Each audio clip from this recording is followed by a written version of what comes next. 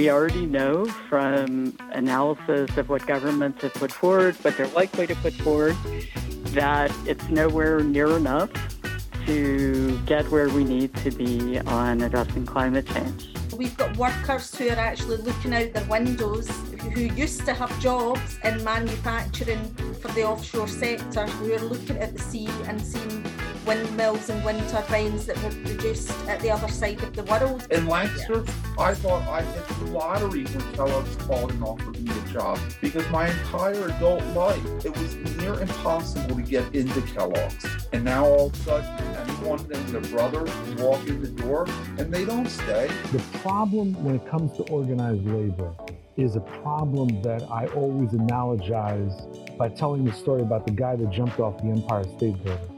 And as he fell past the 50th floor, he was overheard saying, "So far, so good." And therein lies the problem. And we know you can do it. You can be the champion because you have this social mission. And you've been doing a lot for animal welfare and the environmental issues, but you're not doing anything for the human factor and the people that are milking the cows. I looked at it to help myself out is working at DirecTV. I consider that like my associate in electrical, doing inside wiring. That's like my bachelor's. And now that I'm getting into the line trade, I'm like, okay, this is my master's program. And so here's Henry Ford reaping all the benefit of their labor, and he's not really doing much in the way of taxes or contributions to their welfare, because at the end of the day, they all take the train back to Detroit. And so this is not lost on these people. And when they march, they're met by first the police, which is more or less owned and operated by the Ford Company. And then they're met by Henry Ford's secret police force, the Ford Service Department. I've had actors come into the studio for the first time after doing a lot of commercial work and sit down and say, "Chapter 1." And you're like, okay, maybe we should tone it back a little bit, because this initial scene is death. There's a death in this scene. Like, it starts off someone leaving a funeral. So maybe bring it back a little, think about what it is, the intimacy of what you're reading. Hi there. I'm your host, Mel Smith from the Labor Radio Podcast Network, a group of over 130 shows from all over the globe spanning a large range of topics. Welcome to this week's episode of Labor Radio Podcast Weekly. We have 8 great segments picked out for you today. And we're going to begin in Scotland with the 2021 United Nations Climate Change Conference, or COP26. First, we hear from Radio Labor, where the director of the International Trade Union Confederation's Just Transition Center, Samantha Smith, outlines labor's goals at the conference. Next, General Secretary of the Scottish Trades Union Congress, Ros Foyer, discusses the intersection of the decarbonising industry and labour in Scotland on reinventing solidarity. Then we cross back over the pond and hear from 2 BC TGM members from Kellogg's about how the company has become a quote-unquote shit show, their words, not mine, on the AFL-CIO's State of the Unions podcast. After that, Labor Wave Radio features a 2018 interview with Ben Fletcher Jr. on the Janus versus AFSCME decision that is as relevant today as it was then. On the For a Better World podcast, Marita Canedo from Migrant Justice speaks about the Milk with Dignity program that empowers dairy workers in Vermont and their historic contract with Ben & Jerry's. Dejan Greer joins the Powerline podcast, where he touches on his own experience as a Black journeyman lineman and the importance of diversity in the trades. On Tales from the Reuther Library, Ryan Pettengill talks about his recent book on how the Communist Party and labor activists worked together in post-World War II Detroit to advocate for civil rights, affordable housing, and more. Ever thought you had what it takes to narrate an audiobook? Find out what that entails on SAG-AFTRA's podcast, where several successful narrators explain how to break into the industry and their own process. Once again, this is Mel Smith, and here's our show. This is Solidarity News on Radio Labour. Hello, I'm Mark Boulanger. It's really urgent to get good jobs in clean energy and to do it now. That is Samantha Smith, the director of the Just Transition Center. The center was established in 2016 by the International Trade Union Confederation. The ITUC is the organization which represents national union centers such as the Ghana Trades Union Congress and the AFL-CIO in the United States. It established the Just Transition Center to bring together workers and their unions, businesses and governments, communities and civil society organizations to ensure that labor is represented as the world attempts to transition to a low-carbon world. I talked to Ms. Smith just before a major UN climate change conference was about to start. COP26 will be held in Glasgow October 31st to November 12th, 2021. I asked Ms. Smith to describe labor's goals for the conference. Our goals for the climate negotiations are, first and foremost, that we want much more urgent climate action from governments, along with financing to back it up.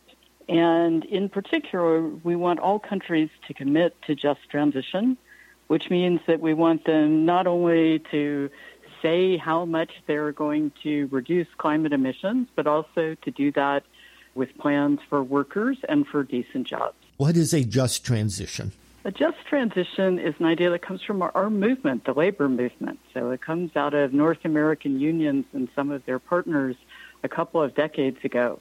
And it's basically the idea that when you're trying to address a big problem like climate change, that you can do it in two ways. You can do it in a top-down, unjust way that makes people lose their jobs, or you can do it in a process with workers and our unions, with employers, sometimes with governments, where you basically negotiate what's going to happen to people's jobs at a workplace level, at a company level, at a national level, and even at a sectoral level. And instead of looking at this just as an exercise to cut emissions, you look at it as an exercise to make sure that everybody has social protection in this time of big transition, that the content of jobs may change, but jobs aren't going to get worse. They might even get better, and that new jobs that are going to be created aren't going to be a bunch of sort of union-busting new entrants, but actually that the new jobs are going to be good jobs. What can unions and their members do to support a just transition? We are already doing it. So I have to say that over the last 5 years, which is about how long ITUC has had a Just Transition Center, I personally have gotten to see so many of the national federations and unions at all different levels getting active on this issue. And what unions are doing is, one, they're pushing governments to deliver what I mentioned at the climate negotiations, so to deliver a process with unions at the table that's going to produce decent jobs and social protection while it brings down emissions. So that's a sort of big national policy level. At the sector level, for example, we're seeing the industrial unions in Europe having a massive campaign across Europe for a just transition for workers. They're campaigning through collective bargaining and also through national and European level policy work to get good jobs for workers. In South Africa, the unions collectively bargained for a national commission on just transition and climate change, and they're now negotiating at the national level a framework agreement on just transition. Yeah, I can go on and on, but there's really a lot happening, and in a lot of countries, including countries like Brazil, where our comrades at CUT Brazil have successfully negotiated with their affiliates a just transition process at the state level involving employers and governments and the energy sector.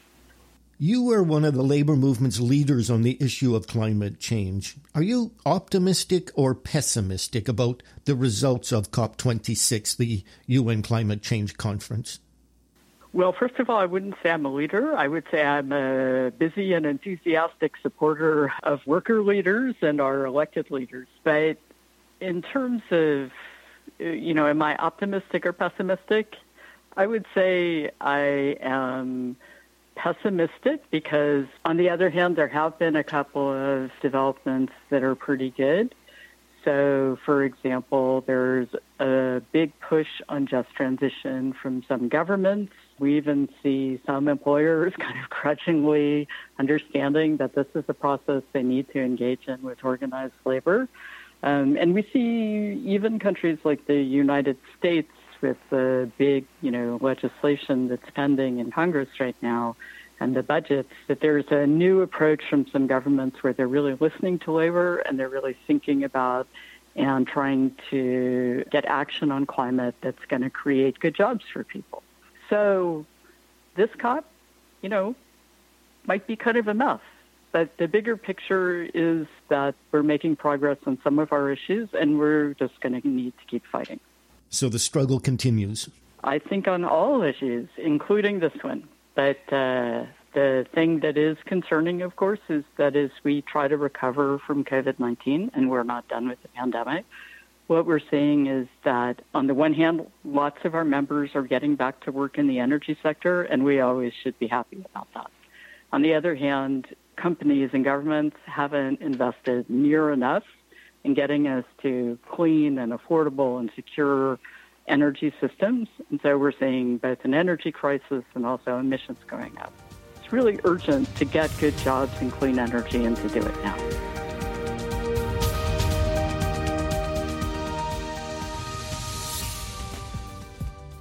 Welcome to Reinventing Solidarity, a podcast of the journal New Labor Forum and the School of Labor and Urban Studies at the City University of New York.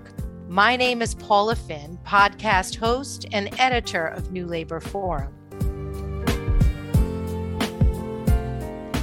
This episode, New Labor Forum columnist Sean Sweeney speaks with Ros Foyer, General Secretary of the Scottish Trades Union Congress.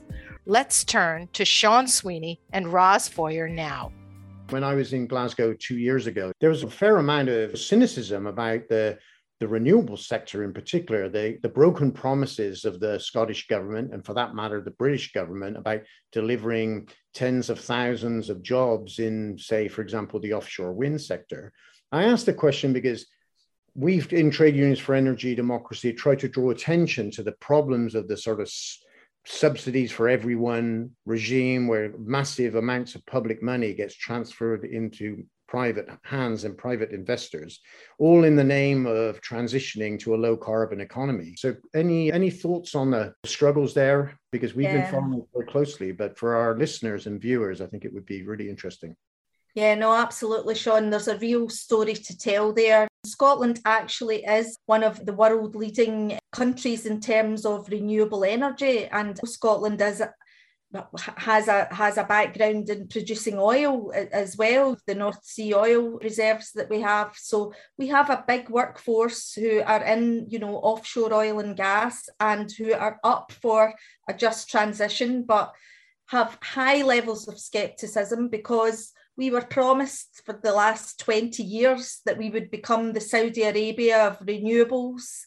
And what has happened is that we have indeed seen the development of mass offshore wind farms. But the problem is that £5 billion worth of contracts have been given out to the other side of the world to produce and manufacture those offshore wind farms, when a proper long-term plan of investment should have gone into companies, Indigenous companies here in Scotland, that needed that transition from producing oil platforms to producing offshore wind platforms, and that was sadly failing. We've got workers who are actually looking out their windows, who used to have jobs in manufacturing for the offshore sector, who are looking at the sea and seeing windmills and wind turbines that were produced at the other side of the world. And I think it's been a real failure, real proper industrial planning and having a proper industrial strategy to make sure that we're creating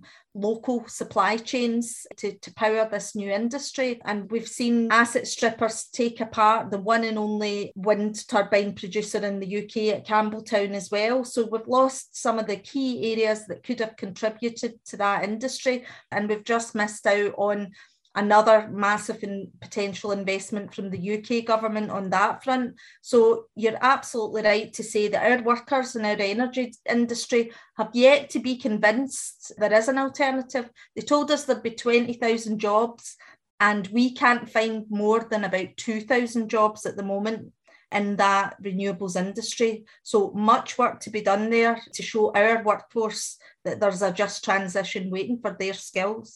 And I think it's a lesson for the international trade union movement and for the climate movement that unless we build jobs and supply chains locally, the whole project of decarbonization is in danger. I think the climate crisis and the general crisis of the political economy right now, it raises questions about trade union internationalism, because for many years, it was either we supported a strike or a specific struggle here and there, or we were against the repression or harassment of trade unionists. But now we need a more ongoing platform of solidarity that's based on, I think, more programmatic commitments to get this vision we have that we're beginning to develop about public ownership and a pro-public transition into the mix. And because that's as internationalist as anything else, in my view. There's a lot of work for us to do because we don't think we can rely on the politicians to change things. It is going to take people power, and we're going to have to get angry and make demands and really start to push the politicians out of their comfort zone if we're going to get the progress we need on the whole climate agenda and on the social justice agenda that we really want to see out of this. Thank you on behalf of the School of Labour and Urban Studies and Reinventing Solidarity. And we're going to get this message out. Thanks, Roz.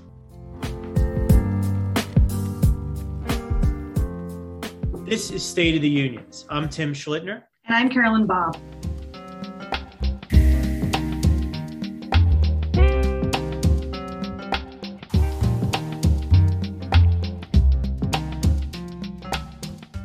We are very honored to be joined today by two very special guests, members of BCTGM, the Bakery Workers Union, who are on strike at Kellogg's. Heather Green of Battle Creek, Michigan, a member of BCTGM Local 3G, and Andy Johnson of Lancaster, Pennsylvania, a member of BCTGM Local 374G. Heather, Andy, thank you so much for being here. Thanks for having us. Heather, I'm going to start with you. Can you give listeners a sense of why you're on strike, what this moment means to you, and what you hope is a fair resolution?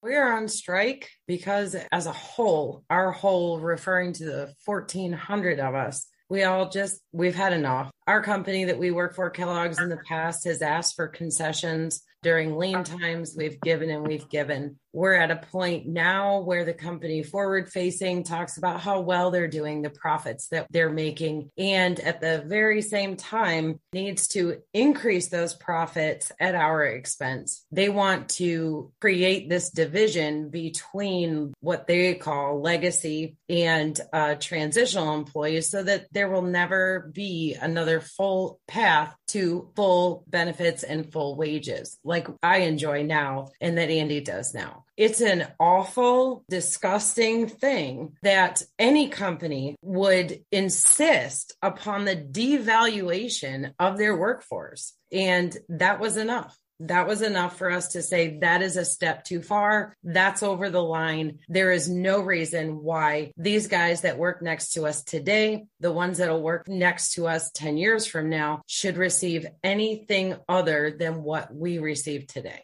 How did the company change during the pandemic, and how did you feel about the safety precautions? We just heard from Andy that he most likely contracted COVID from work. Let's face it, with COVID, they did the best that they could with the knowledge that they had at the beginning. We were required to wear masks when the CDC mandated, but we still went to work and worked side by side with each other every day, 7 days a week, 12 and 16 hours. It was inevitable that COVID was going to go through the plants. There was no safety that they could have enacted enough to stop it. But the pat on the back, it felt good that we went to work and, we had lunch every Friday or an ice cream social or giveaways. Like I said, it felt good. But then to ask to be made whole in 2020 and for them to tell us that we were absolutely nothing, there was no way they were going to do it. And we agreed to this and we had to accept it. 0 to 0. And it was just an awful feeling. The question originated regarding COVID, and they absolutely exploited it. not hiring in the first place. So dealing with COVID vacancies, people that were out, illnesses, quarantine, they staffed that shortage with forced overtime. And I firmly believe it was by design. They wanted an exhausted membership and they wanted a very divided membership. And what they got was the exact opposite.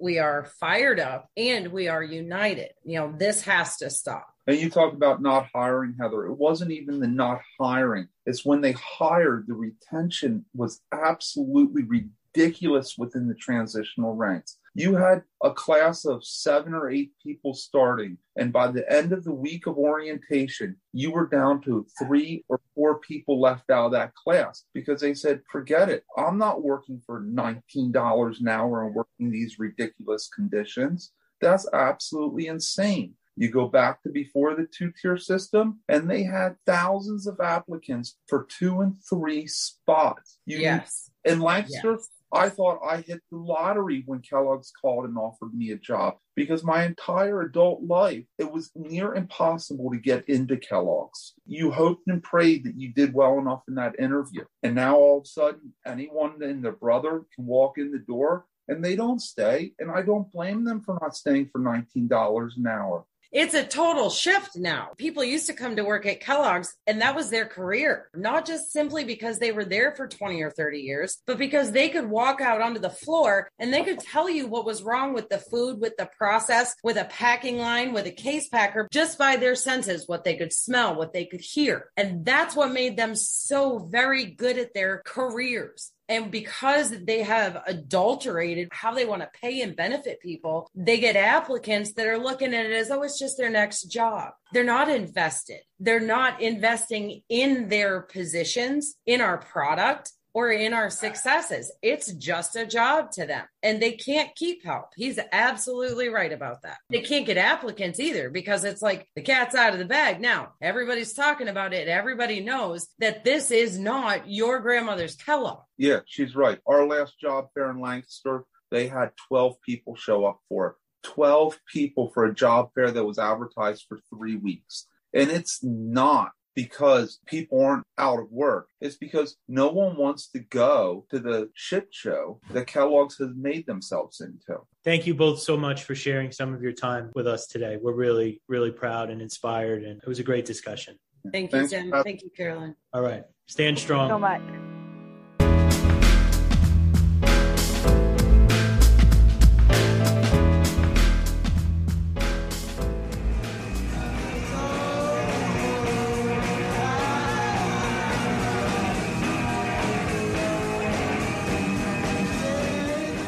Labor Wave Radio is an independent podcast producing bi-weekly content that discusses work and labor organizing from an anti-capitalist perspective. You're about to listen to a re-release with a conversation we did with Bill Fletcher Jr. on the State of Unions after the Janus versus AFSCME decision back in 2018.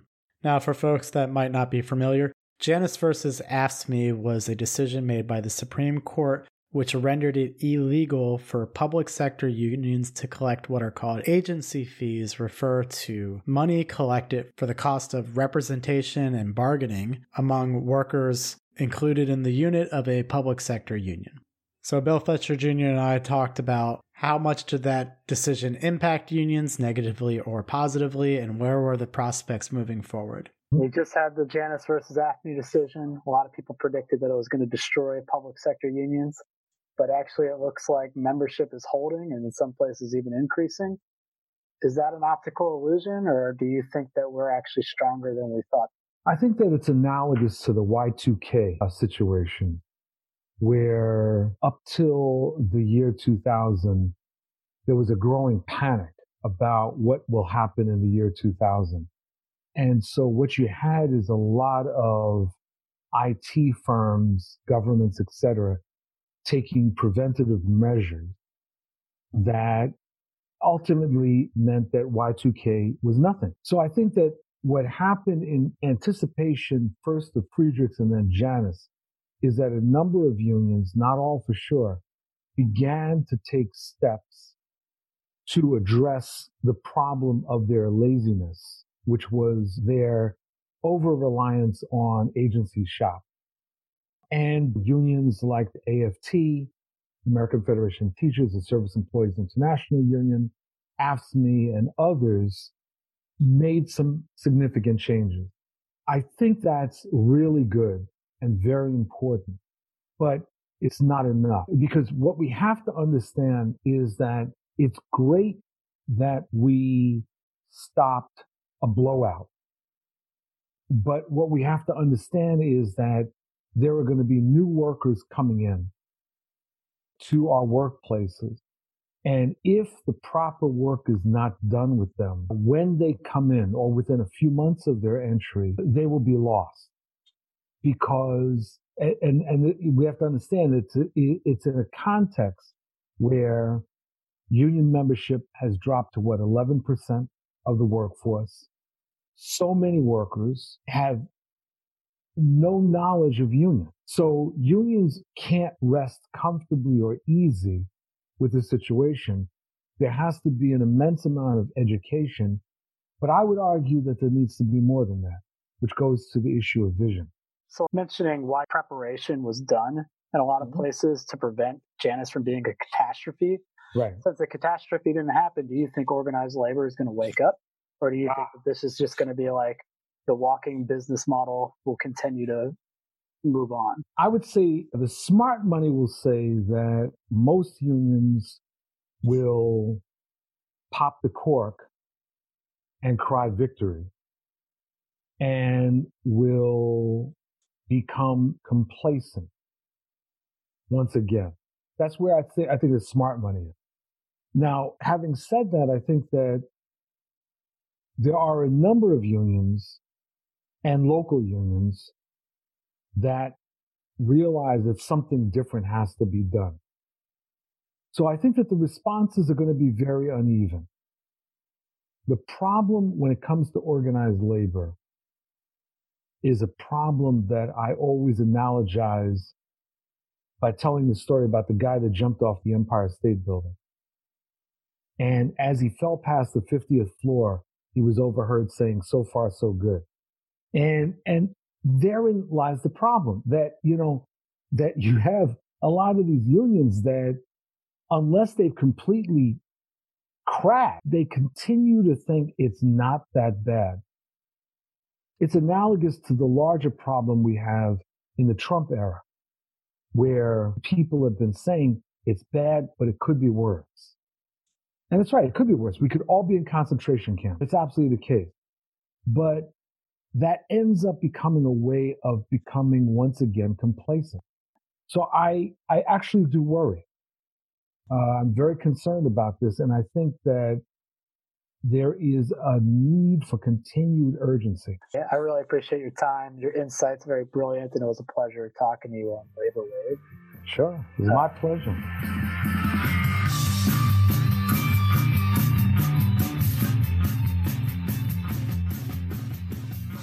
I'm Dana Geffner, and you're listening to For a Better World, where we unpack the systems, pathways, and labor conflicts that underpin everything around us. In this episode, Farewell Project's campaign manager Anna Canning talks to Marita Canedo, an organizer with Migrant Justice. They call their Milk with Dignity program a new day for human rights in dairy.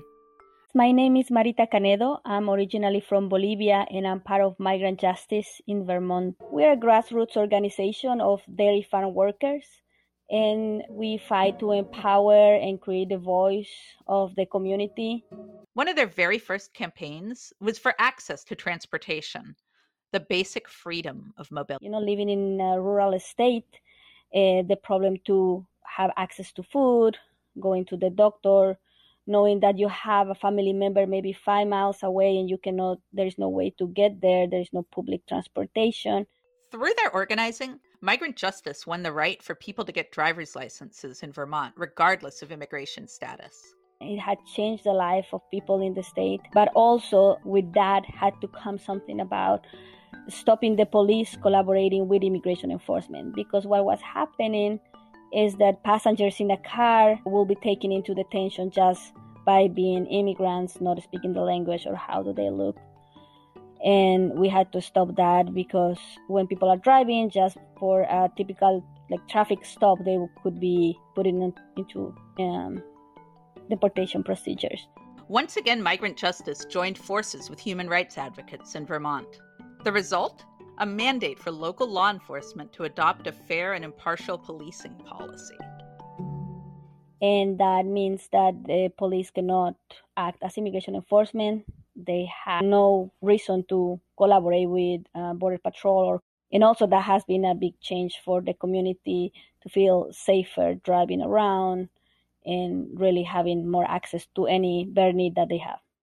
Workers organizing with Migrant Justice had built up their power and changed state laws. But they were still living in cramped, drafty trailers, still working long, dangerous hours with little time for rest. So we were trying to figure out a way and a model to solve this. And that's how, from all the way up in Vermont, they connected with an organization formed by farm workers in the tomato fields of Florida. Inspired by their model, organizers with Migrant Justice brought the key message back to the barns of Vermont. They went on to build a similar program based on the central tenet. Workers are the leaders of the change. They are the experts. They know what is needed. They called this worker-led program Milk with Dignity. If I'm a worker under the Milk with Dignity program and something happens, I know I can freely call the support line because I'm protected from retaliation. That's a big, important part of the program. People can call, comply, make suggestions, and they cannot be fired or punished for it. So that builds the trust for people. If I'm a worker under the Milk with Dignity program, I know I have access to talk to the council and the investigators, or if I feel confident enough to talk to my manager or my employer, I can do it, knowing that there is not going to be retaliation. Since Migrant Justice started, we had Ben and Jerry's at home. They are here in Vermont. So we always been in talks with them about how they should be responsible for the farm workers in bringing the cream to their ice cream. And we know you can do it. You can be the champion because you have this social mission. And you've been doing a lot for animal welfare and the environmental issues, but you're not doing anything for the human factor and the people that are milking the cows. So we had long conversations until we decided to launch a public campaign. And it was more than 2 years in a public campaign with actions. And finally, they realized, okay, we need to sit with the farm workers and talk to them. And it was a very historic moment. October 3rd or 2017, Ben & Jerry's signed the agreement. And what is really, empowering for our community is the first time in history that a CEO signed an agreement with dairy farm workers. So that shows how is the collective power, collective solutions, and really the workers led on this amazing progress. Since 2017, when Ben & Jerry's signed on to the program, conditions have changed for farm workers. People can take time and rest. There are more families now in farms, so people can take time with their kids. Workers have been organizing in farms under the program to ask for more things, maybe more wages without fear of retaliation, housing improvements, and then very important thing, sexual harassment is something that wasn't talked too much. But we have cases where for years there were people harassing women in a farm. Under the program, finally, these women felt empowered enough to talk to the manager. That person was fired immediately for harassing women. So it was really powerful to see that we have cases like that comparing with farms outside of the program where this doesn't happen. You've been listening to For a Better World, a podcast by Fair World Project. Thank you for listening. What's up, guys? My name is Ryan Lucas. I'm the founder and host of Powerline Podcast. Welcome to the show again today. Thanks for joining in. Thanks for hanging out with me. All right, today's guest is Dijon Greer. Dijon has an awesome story of persistence and perseverance. Our conversation hits so many great topics, such as how to start with a union, becoming an inside wireman in order to reach your dream of becoming a lineman. And we also talk a lot about diversity in the trades. Dijon, thank you for taking the time out of your day to sit down and record with me on Powerline Podcast. Welcome to the show. I'm excited for this conversation and welcome. Yeah, man. Thank you for having me. I really appreciate it. Cool. You live in Southern California now? Yep, still here. How did you find out about trades, and what was like a motivation to even start thinking about trades, and then even the trades that you went into? So my family, they're not, I guess you could consider, like my dad's side of the family, they're very white collar, very about go to college, get your degree. And my dad and I, we didn't really fit that mold. I had an uncle who was actually a carpenter, and he got me into the plumber pipe fitter union. So he told me about that. He had a really good buddy that was in the union, talked to me about it. So I worked as far as becoming a third year apprentice, and then work just slowed up really bad to the point where I sat on the books for about a year. Wow. And yeah, so once that happened, I just said, you know what, I'm over this. I can't do union. It's not for me. I was young too. I was only 20 years old. Yeah. And so I kind of steered clear from the trades for a little bit. I got a job at DirecTV installing satellite dishes. And then I had another uncle, family friend, who's an inside wireman for Local 11 out here in LA. And he'd been trying to get me to join Local 11 for a while. And I kept telling him, no, man, I don't trust the union. I don't trust it. I'm not going to work and this and that. And he was like, I'm telling you, you're not going to sit. So after talking it over with my wife, and I finally decided to go down there, put my application in. Took about 8 months for me to get in, and I've been in ever since. So yeah, it's good. I looked at it to help myself out is working at DirecTV. I consider that like my associates in electrical, doing inside wireman. That's like my bachelor's. And now that I'm getting into the line trade, I'm like, okay, this is my master's program. And once I got this, then I'm good to go. That's a good way to look at it, actually. I like that. Yeah, it helps me sleep better. Because I've been doing two apprentices. It's definitely hard to commit to getting out of one apprenticeship and then literally jumping straight into another one. Like I'll journey out July of 22, and I'll be starting the line trade apprenticeship probably about August of 22. So nice. I'll have that wireman, that journeyman wireman ticket that I've been trying to get for 5 years for about a month, and then it's going to switch over to groundman. So I got to frame it. You never lose it though. You never lose it. And it only benefits you. Talk about, before you get into the line work portion and becoming a lineman, talk a little bit more about the work as an inside wireman, what pros, cons, what you like about it, what you'd recommend, that sort of thing. Yeah. So we touch a little bit of everything. I've worked on jobs to where all we're doing is swapping out receptacles, changing out light fixtures, just because one tenant is moving out of a building and another tenant is moving in, and they want different lights, all that good stuff, all the way to working at the new Rams football stadium, SoFi Stadium. And the company I was with, we did all the underground 4 or 5 inch pipe to run for the utility for Edison out here. So we pretty much powered all of the parking lots, all the transformers, everything that they put out there. We did all the restrooms. There's they have these 2 lakes out there, these man-made lakes, and we put all the electrical for their water pumps. And so you get to touch a little bit of everything. Then we had the electricians that were actually working inside the stadium, and they're on boom lifts that are 150 feet up in the air. So you get to do pretty much anything you could think of, to working inside, outside, underground, above ground, to just putting in light switches. And so that's what's so cool about it, is you can literally do a little bit of everything. Cool. Decent for family life too, it seems. Yeah, those seem like bigger projects, so you show up, like you got a place to show up that's consistent for a while, and almost get in a bit of a routine and that sort of thing too. Cool, buddy. I really appreciate your time. Thank you for doing this. Thank you for being so open. And yeah, thanks a lot, buddy.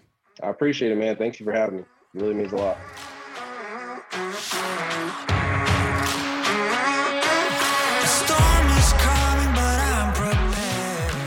Hello, and welcome to another Tales from the Reuther Library, a podcast coming to you from the Walter P. Reuther Library on the campus of Wayne State University. Thanks for listening. My name is Dan Golodner, your host, along with Troy Eller English. Anyway, we are talking today on our podcast about communists in Detroit. Ryan Penegill has written Communist in Community, Activism in Detroit's Labor Movement, 1941 to 1956. Now, Ryan earned his PhD in history from Michigan State University in 2009, and now is currently his professor of history at Dallas College in Texas. Hi, Ryan. How you doing? Thanks for being part of this podcast. Thank you for having me. I'm glad to be here. Excellent. So why don't we just dive right in and talk about your book? What was the purpose of writing this book, and why did you use Detroit as a backdrop? So I grew up in the shadow of a Buick plant in Flint, Michigan. And I'd always heard stories of how the UAW was so central in lifting the color line in places like Flint. So as a grad student, I wanted to write then dissertation, now book, about the labor movement that was in the streets, on the corners, and especially throughout the neighborhoods. The fact is, the CP was active in places like Detroit in the 1920s, especially with respect to labor unions that are trying to get themselves up and running off the ground. A good example, and in my mind, what really puts the Communist Party on the map with respect to just average Detroiters is going to come in 1932. This is the depths of the Depression. This is that long, cold winter between Herbert Hoover and Franklin Roosevelt. And it's going to come not at City Hall. It's not going to come really even at the factory gates. It's going to come in the community. And of course, what I'm talking about is the Ford Hunger March, okay? Over the course of time, you get this organization, these organizations, I should say, called the Unemployed Councils. Now, they're not overtly communists. There are communists within them, but there's also socialists. There's people that you might think of union activists. It's very much a hodgepodge of activists, most of whom are progressive. And what they do is they begin to call Henry Ford out. They draft a list of demands, which in addition to demanding jobs, keep in mind, that's what he was promising, demanding jobs. They also demand people like Henry Ford take more responsibility and be more proactive with respect to digging us out of this economic. If you think back to the 1920s, and I don't mean 29, I'm talking about the good times, the golden age of capitalism, what comes to be known as the new capitalism. There's probably no better representation of welfare capitalism, of laissez-faire capitalism, and all of its benefits than Henry Ford. And when government gets out of the way, that's when the economy can really hit on all cylinders, no pun intended. But in any case, they're demanding that he take more proactive role in restoring the economy. They demand things like food and other necessities. They're also calling out city officials as well. And it's really important to understand that this is taking place not in Detroit, but it's taking place in Dearborn, okay? Henry Ford's little, municipal fiefdom. Many workers that were really important to his operation in Dearborn, they actually live in Detroit. And so here's Henry Ford reaping all the benefit of their labor, and he's not really doing much in the way of taxes or contributions to their welfare, because at the end of the day, they all take the train back to Detroit. And so this is not lost on these people. And when they march from Western Detroit they're trying to go to the headquarters to deliver their demands, they're met by first the police, which is more or less owned and operated by the Ford Company. And then they're met by Henry Ford's secret police force, the Ford Service Department. And there are fatalities here. It devolves into a riot. Initially, 4 people are killed, but later on, a 5th would die of his wounds. And what comes out of the Ford Hunger March, although the communists were not central in organizing the march itself, or at least not exclusively, they really took the bull by the horns with respect to what would come as a protest afterwards. Everything from bringing attention to the fact that these people that died were shot in the back. They were fleeing the scene. It's not as if they were shot in the front. And also there's an African-American protester that had died a little bit later, But there's a controversy involving, can we lay him to rest in Woodmere Cemetery? And it was Jim Crow at the time, and you couldn't do that. And the communists were really proactive in pushing that envelope. And that's something that you're going to see come later on when I start talking about the activism in the 40s and the 50s as well. And so it's not as if 1943 rolls around, we've got a race riot in Detroit, and the communists are right there central, trying to get some sort of a calming mechanism or integration going on. They have a long storied history of being the only predominantly white organization that even paid attention to civil rights. So your book is excellent. I appreciate it, and I appreciate you taking the time to hang out with us. Again, I thank you for the invitation. Been looking forward to it, and I very much enjoyed this conversation. So thank you so much for having me.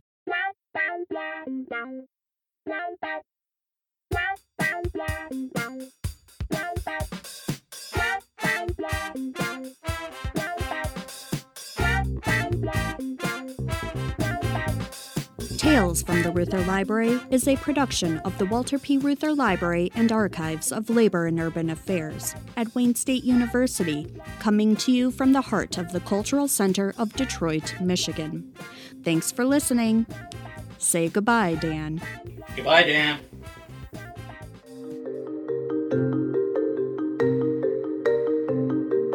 Hi, everyone. Welcome to the SAG-AFTRA podcast. I'm Duncan Crabtree Ireland, National Executive Director of SAG-AFTRA.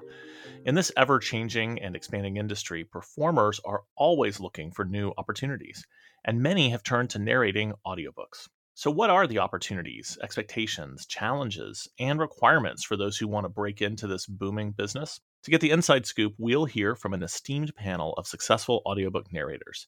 They are Vikas Adam, Kyla Garcia, January Lavoie, and Emily Wu Zeller. We'll also hear from Dan Zitt, who is SVP of Content Production at Penguin Random House Audio.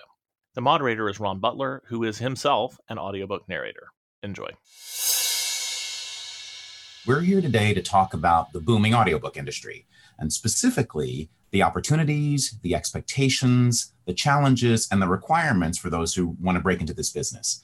We'll also touch on the industry, how the industry is working to create more diversity, equity, and inclusion. If you had to tell somebody in our audience today the best steps they could take to pursue this work, what would be your advice? I'm going to jump in with the most obvious thing, but we talk about it all the time. The first thing I would do if you want to break into the audiobook industry is to start listening to audiobooks.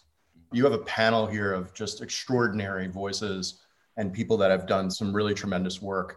Listening and understanding the medium is the first thing you can do as a voice actor when you want to enter into recording books. I would add to that, in listening, listen for what you like and don't think that you have to become something else. I think a very common thing for new people in the industry that they want to imitate someone else's sound.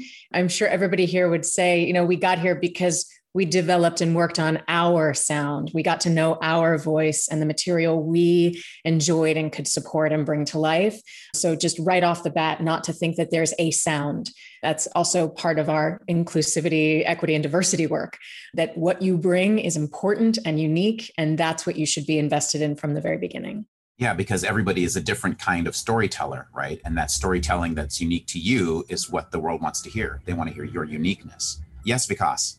Purely technical. Stick yourself in a chair, in a closet, or in a tight enclosed space with a piece of material that you like and read it out loud for about, I'd say 30 minutes, maybe even an hour, and see how you feel. See if you like it. See if you're tired, but also if you're tired, I can't wait to continue moving on and doing this again. Or on the flip side, if you're going, this was torture. And that's important to know because you're going to be in a booth for 6-7 hours a day sometimes. Yeah, I think that's really great advice. Jumping off of what Vikas and January said with authenticity and practice, don't think about what everybody else is going to like, right? If you go to a barbecue, you're not like, let me make what everybody else likes. You make the thing you make. If you're good at making pie, you make that and you bring that. So when you're working on your first sample and practicing, choose content that you really love. So the first thing I ever worked on as my sample was the original Little Mermaid by Hans Christian Andersen, because it brings me joy. And there were character voices in there and it just brought me joy. So I'm like, that's the thing I do That's what I'm going to share. So start with that. I really love what January said about not trying to be anyone else. What lights you up? What kind of stories bring you alive? Because that's what they want to hear. Yeah, absolutely. When people think of audiobooks, sometimes they think of big characters and, oh, this book has 35 characters and I want to be able to do all these different voices and it's really exciting. And it's one of the things I think actors love about performing audiobooks, because you get to play all the characters. It's not just one character on stage or on screen. But really pay attention to the narrative. You know, that is the glue that holds together every story.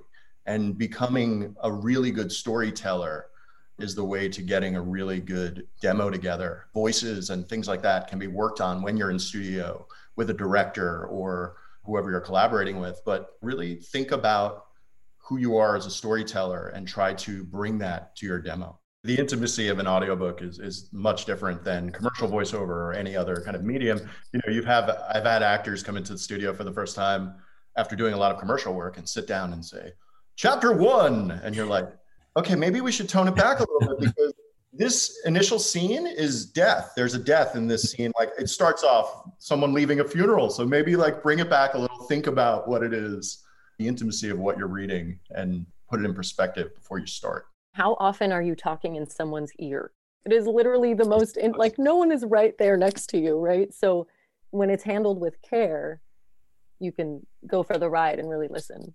I'm so glad you brought that up, because when I'm coaching, the metaphor that I use for people is to imagine that you're on a cross-country trip. It's night.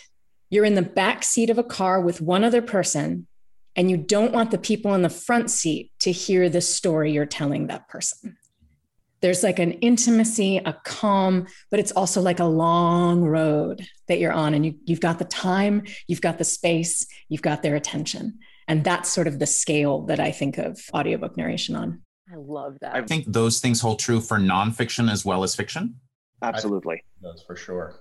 Nonfiction, sometimes the topic you could be reading about, whether it's economics or chemistry, you know, it's your job as a narrator to kind of have that listener hanging on every word, regardless of what it is you're reading. And I think when you're reading nonfiction, sometimes, and kind of communicating information as opposed to kind of storytelling, it's a slightly different style. But I think at the end of the day, it really is about feeling as if the person telling that story is the only one, you're the only one they're telling that story to. So I don't think it really deviates too far from what you're trying to accomplish with fiction.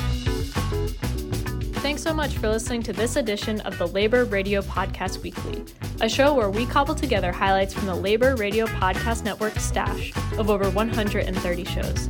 If you're interested in more labor-related podcasts, check out our website at laborradionetwork.org or use the hashtag LaborRadioPod on Twitter, Facebook, or Instagram, and follow us on Twitter and Instagram at LaborRadioNet. Labor Radio Podcast Weekly was edited this week by Patrick Dixon and myself, produced by me under the guidance of Chris Garlock, and promoted on social media by Harold Phillips. This is it for Labor Radio Podcast Weekly, and have a safe, happy weekend.